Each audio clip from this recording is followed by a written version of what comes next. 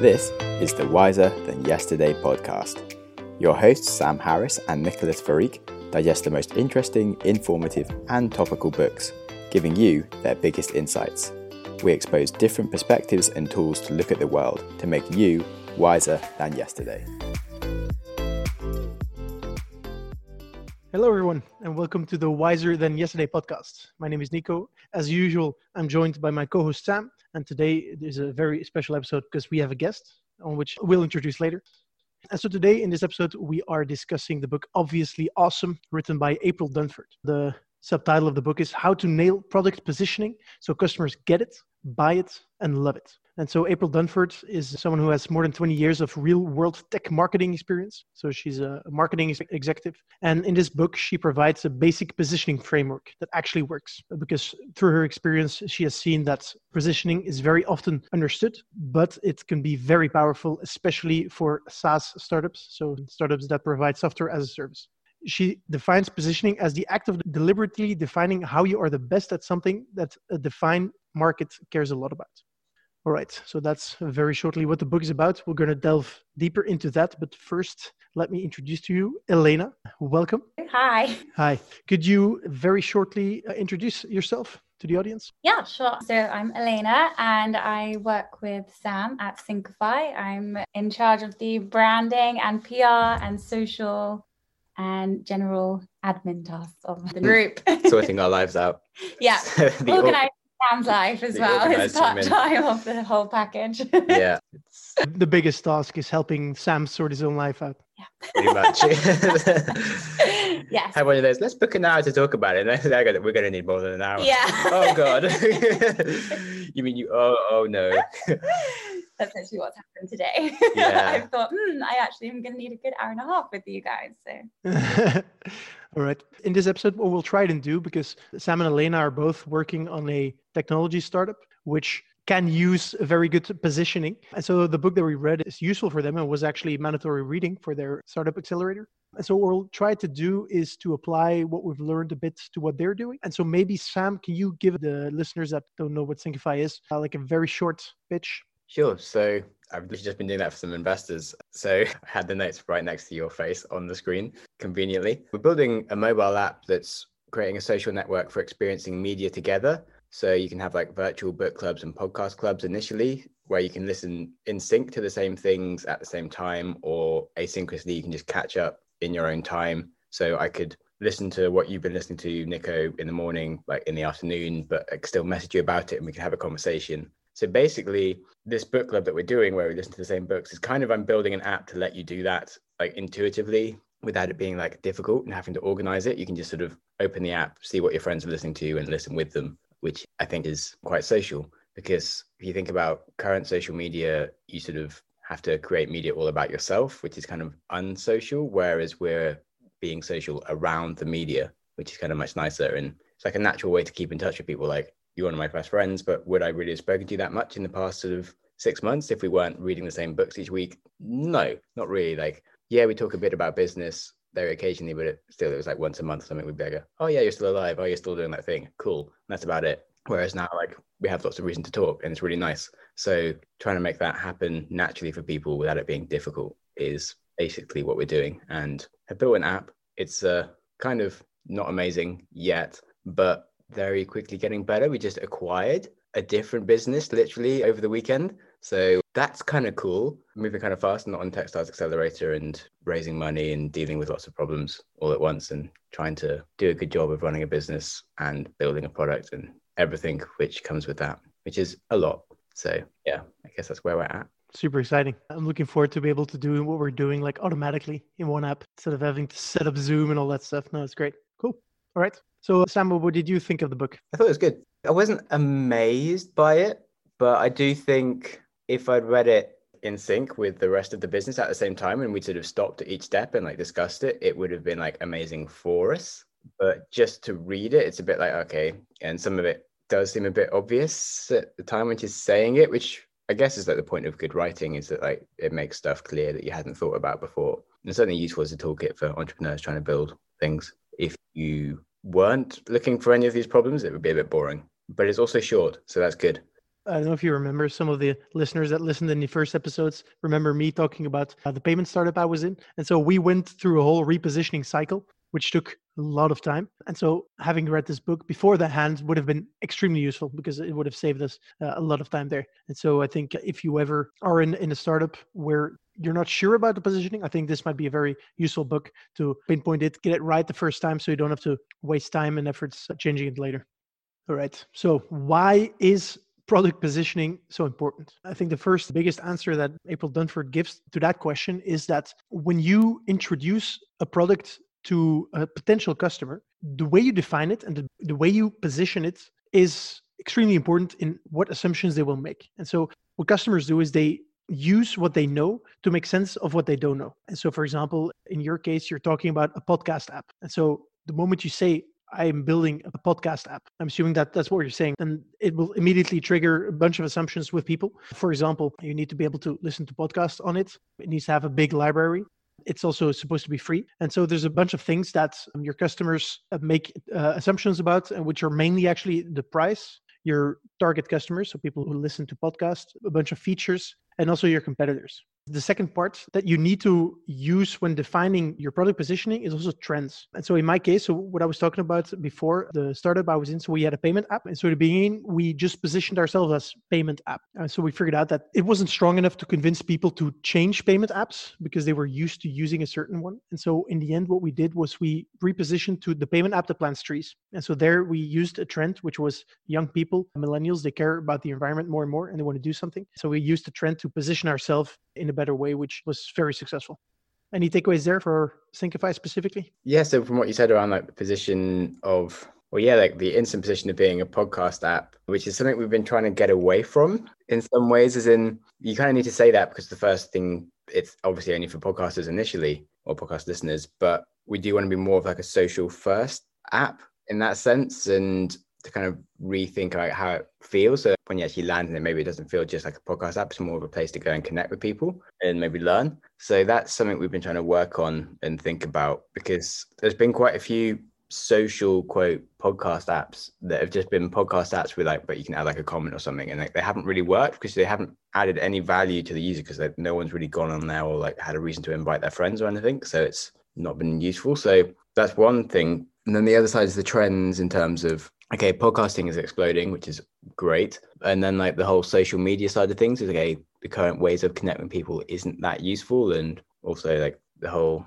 COVID is like a thing, and we're kind of realizing that there should be better ways to be connected digitally, and we're just not really finding them and stuff. So there's lots of useful trends going on that like makes us feel like we're definitely in the right place at the right time, but how to tell people what trend we're in, or like making them aware we're kind of solving the thing that they're looking for, where people are kind of trying to move, is interesting, which kind of relates back into the positioning. This leads us into the next part of the book, where April Dunford suggests on how to win at positioning. And so the way companies win at positioning is by deliberately choosing a market category where they expect to win. And so what you're saying is that you want to move away from being seen as a podcast app, because the moment you're defined as a podcast app, people are going to be asking you the question, okay, but how do you compare with, let's say, Spotify or Apple Podcasts, etc., which makes your life very difficult. I mean, I've been in the same positioning, not for podcasts, but for payments. Everyone was like, okay, and so what's the difference with Apple Pay, for example? Because head to head, our companies will never be able to beat these giant, huge tech companies, because they have all the money, they have all the talent, the engineers. And so from a purely technical perspective, you won't be able to dominate the market. And especially in tech, there is a tendency for the winner takes all situation in whatever market, because the cost of adding additional customers to your platform is so low. There's usually only one player that dominates the whole market and that takes all the profits. And so in this case, she actually proposes 3 different ways to attack the market and to position yourself. So first is the head-to-head approach. And so in the head-to-head approach, basically she says that if there's a market that is still pretty fragmented, one strategy you could follow is to position yourself as the dominant player and just to grow as fast as possible and to throw a lot of money on growth and become the big player. However, this is not possible if you're competing in a market that already has a dominant player. And so that's one strategy. The other one is to dominate a sub-segment. And so you're not the overall market leader, but you serve some specific segment of the market. One example that she gave was that some company, they built services for cloud. So basically you use some kind of cloud storage provider and they offer extra services on top of that. And they actually made a solution which was specifically for customers of AWS, so Amazon Web Services. And so that is a subsegment of the market where they were able to dominate. And then finally, there is the creation of a new market category altogether, which is extremely difficult, but can be extremely profitable. And so where do you see Syncify falling in there? Well, we'd kind of like to make a new category in terms of like actually social media, kind of making media a social thing, which hasn't quite been defined. But in terms of trends of what other things are, obviously like podcast players or something we're not the same as, or like social things are like, there are now some like new audio social networks like Clubhouse and things, or maybe House Party, and where it would be quite different in terms of they have like a major liquidity issue that like everyone has to like either plan to be on or like just arrive and be there at the same time. Whereas we allow the whole asynchronous part of just like listening when you want to and still being able to be social and leave each other like audio comments that you hear as and when. So it's got like some potentially huge wins that just make us quite different. As to whether we could argue being a complete new category or not is interesting, but I feel like there is a new category in that area being created, and some other apps doing some other stuff like Netflix Party and that kind of thing, and I think we're in that category, which is still kind of very open to anyone jumping into it really and taking it. So if you think about like Google dominated the search domain space, and so now you Google things, like we'd like to dominate the space of listening to things and becoming in sync with other humans on content space, and thus you would syncify with other humans, and that would be syncifying. And if we can nail that network effect, life will be amazing, because even when someone else comes and does it, it's very hard to replace that. I mean, Zoom have done an amazing job of changing from like, you don't Skype people anymore, you Zoom them, and that's actually like changing people's language for video calling, but otherwise no one's really ever done that. I just realized it's true, but I can imagine that Syncify becoming a word. It's going to be hard, but I think I agree with you. I think it's more like there's a new category, like a new product emerging, and there's some small players, and there's probably going to be one big winner in that space. And so hopefully it's going to be you guys. That's right. We'll see. Do you have any major takeaways? I didn't instantly get like a what is the one line thing that makes it sound awesome from it, which I think was more of like, okay, I need to go through my notes and sort of go through those questions with other people in the business and be like, okay, this is what we do. And so there was like, my main takeaway is that there's lots of good advice I need to come back to and actually review, rather than like, there was no like quote of like, oh, this changes the way my brain works and everything. No, it's true. The book is really a toolbox for doing positioning. And so if you're not doing positioning, it's not super useful. But if you do, it's amazing. It's like Screwdriver, you know? She says like step 2 is form a positioning team. And so like, I didn't do that part. So Elena, from what you've heard already, is there anything useful that you think Syncify could use? I think it's honing in on obviously everything that we've just spoken about in terms of really pinpointing what we want our position to be. And that's something that I will be working on with Jack and Sam as well, dominating as a listening space. And like Sam was just saying, to become the new word that people use for it, like with Zoom, Uber, Google it, like everything. If we can get to that point of saying, don't know if it would be syncify it, but syncifying. Yeah, syncifying. To be syncified. Yeah, obviously that's something we want to like actually put in our wording of like when you're on the app, sort of syncify with this person, that kind of stuff. Yeah. When you send an invite, oh, you can syncify with me. That Make kind of it stuff. a verb, basically. Yeah, exactly. Just putting it in, and then people naturally should start using it if it's in all our messaging. I think it's a good target. The last episode, we talked about setting goals for yourself that are like extremely high. And I think in this case, it's good that you guys are actually actively thinking about how to make sure that your company becomes top of mind and is actually used as a word, because that's what companies want, right? And I think it's going to be the best way for you guys to be successful. Cool. Thanks. Now you just need to execute, I guess, and nail that positioning. Come on, Elena. We will. I'm on it. Yeah. So did you have a positioning team at Bonsai? Yeah, you changed Bonsai, but like, was it a team or did you guys kind of randomly talk about things? Because yesterday we had like an absolute cluster, rude word, of meeting around like what our brand colors would be. From like, they were decided a few weeks ago, and then it just kind of all chaos what happened on the design channel, and we ended up having like a call with like half of us, but not the designer. And we ended up making like sort of 6 different colors in our color palette, which no one really loved. No one hated any one color enough. And then the designer was like, what the fuck was the point of that? So we just wasted like a going in circles and to eventually all the way back to what the original colors were. I think it's a pretty interesting subject. In general, I feel like when you're in the early phases of your company, you kind of want to involve everyone with everything because you don't want anyone to feel being left out with such a important decision. And so a good friend of mine, which I took into our company, was the head of sales. And I wanted to involve him when we were deciding our new positioning and also, the new logo, etc. But he's like very pragmatic. And I think that a lot of non-pragmatic people would have, jumped at the opportunity to provide input to such a very important decision. But he was like, guys, my job is to make sure that our product gets sold. And like we have more merchants which accept our payments and we have more customers using our app to pay. And so he didn't want to be involved even with our positioning, which was going to have such a vital effect on the business. And so I learned from that. I think that you should keep the teams that make these decisions like extremely small. And you have to make sure that they have all the decision power and that they cannot be vetoed by some other parties that were not involved in the whole process. So I think, and that would avoid then situations like you had where everyone's saying everything and then has their opinions. Yeah. It's kind of fun. That was a lesson learned. So yeah, I think maybe it would be like, the founders and then Elena or something that decide on the positioning, and then the designer and someone else decides on the color scheme in general. If you are building a software startup, I think this book is even more relevant because, it's already relevant for us because we had more like customer facing, like retail products. But if you have like a software as a service or any kind of enterprise software, I think it becomes even more important to use this book well, because the way you define your product can have huge impact on how much you can ask. And to give you an example, in the book, she worked for a new kind of database company. They were selling their software as a database to companies, which immediately sets some kind of, okay, this is how much it will cost and you're going to be priced per user. And this is the kind of features that the product is supposed to have. But after talking to some customers, they actually learned that their customers see their product more as a data warehouse. I'm not in that space, so I don't even know the difference. But apparently you can charge way more for a data warehouse if you call it a data warehouse. And I found that pretty crazy that with the same features and just a different type of name, you could really change how much you ask, etc. Yeah, she does sort of have like a good toolkit for that in terms of going through what your customer would do if they had to replace you, like as a solution, in terms of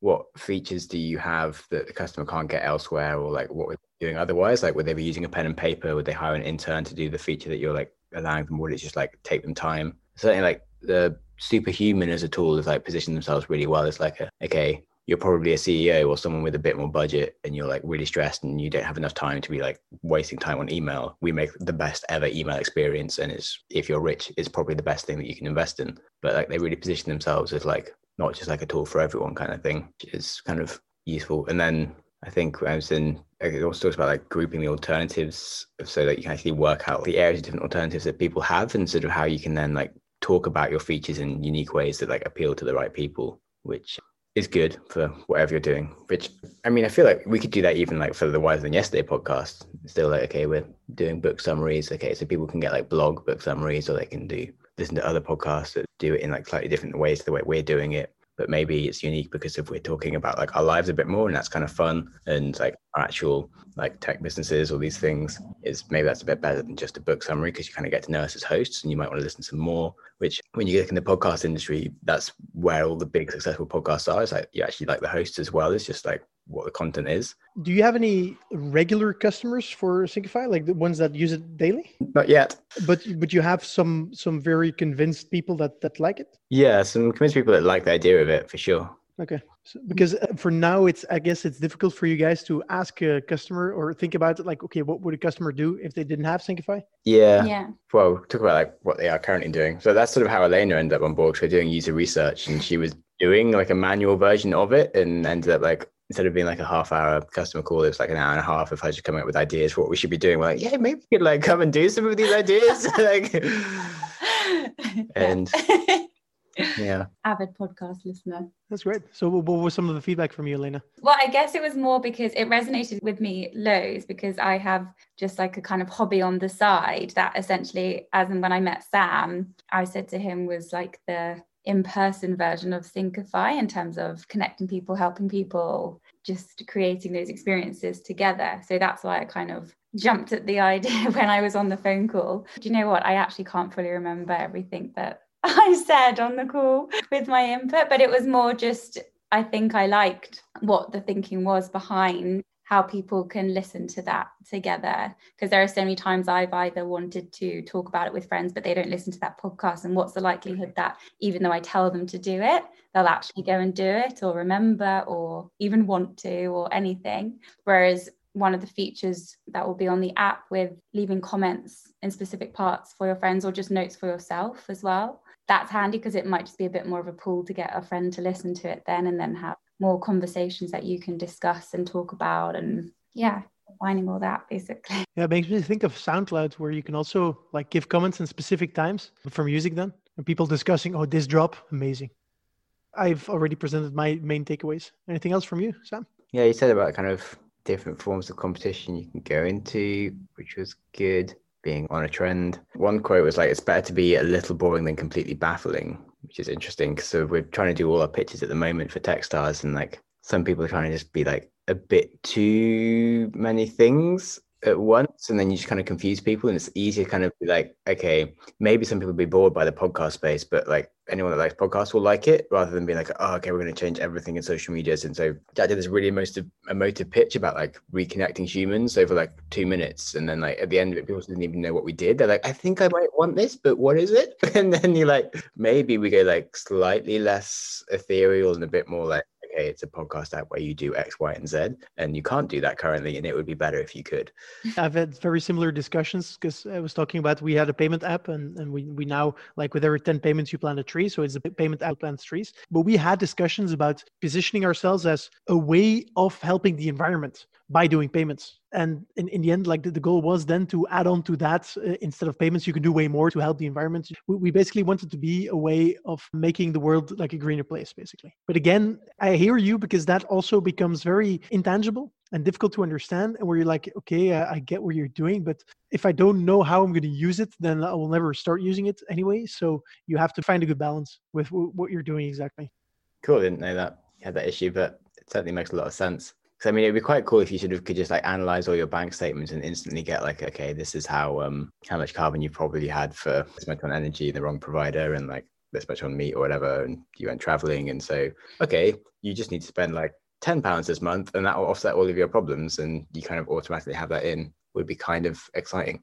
That was the idea. And then also some kind of social rating system where you get like a CO2 score or like an environment score, something like that you can compare with friends. But then, yeah, in the end, I think that might still be on the horizon. And I also think that like as a company, you have your products, but then you have other products that build up on that product, and you can evolve positioning wise as a company while your products still do what they're supposed to do. So I think we definitely didn't discard that idea, but for a moment we wanted to keep it simple so people immediately understood what we did. That's interesting. So an entirely separate debate / tangent is like, okay, we're talking about tech business, but what about like science? Because that's one thing that's had like very bad problems with like positioning in terms of like GM. Everyone hated it so much in Europe because of like just the way it was positioned in like news and stuff, was like it actually got stopped, even though like hypothetically speaking, we could be a richer, more easier going, like you can just make crops that like don't have issues with certain problems. You don't need to spray as much pesticide or like fertilizer and all these damaging things. You can like have crops that like save more CO2 and this stuff, and you're like, well, why the hell would we not do that? But it just got painted as this weird like Frankenstein stuff that was like wholly terrible, and so that wasn't very useful. But then same with like climate change, it's just like it's confusing for people and they're not really sure if it relates to them, but like as a branding positioning thing, it's just sort of comes at you from like a million different directions. It's like not understandable easily, thoroughly. Whereas if you sort of like your carbon footprint, it sounds like a fossil. Like it's not very, what's that got to do with me? It's like speaking the most important thing that I have responsibility for on this planet. Like, why is there nothing that like makes it sound like that? Like, why is carbon dioxide? Why can't we brand that as like toxic megadeath gas or something? These sort of things that could actually be really cool that we could use as a branding exercise, but like we don't do it because of, I don't know, we're idiots. Just a personal side. I think you're touching on one of the essences of marketing in general, where the way you frame and the way you storytell around something has a like huge impact on the way it's perceived. That's I guess what marketeers have to do and have to find. Elena, that's your job. Yeah, no, I agree. Come on now.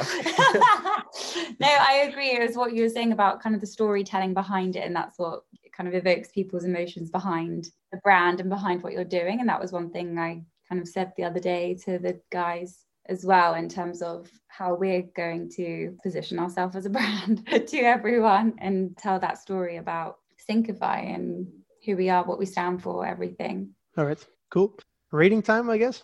Come on, Sam. Well, I mean, depends on who for, but yeah, relevancy, I think 8.5. Like, if you use it as a manual, it's awesome. If you just read it, you just kind of forget it pretty instantly. It's like, okay, be obvious about what you're doing, but like, I kind of forgot all the steps and things.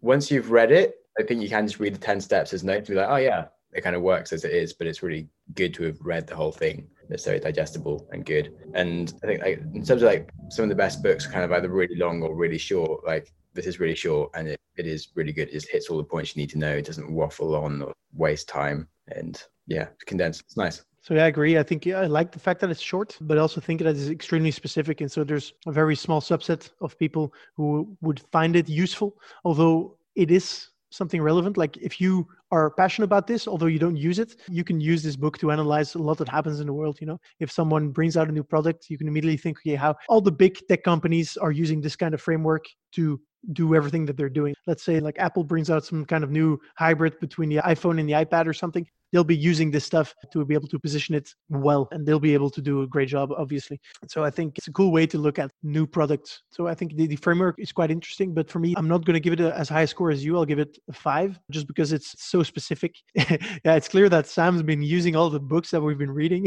He's giving really high scores, and I'm like, the last series has been very like heavy on me. That's okay, man. When I'm like traveling and growing your hair next or something. Exactly. Yeah. So I'm going to give it a 5. I think it's a good book, but more like specifically if you're in that kind of position.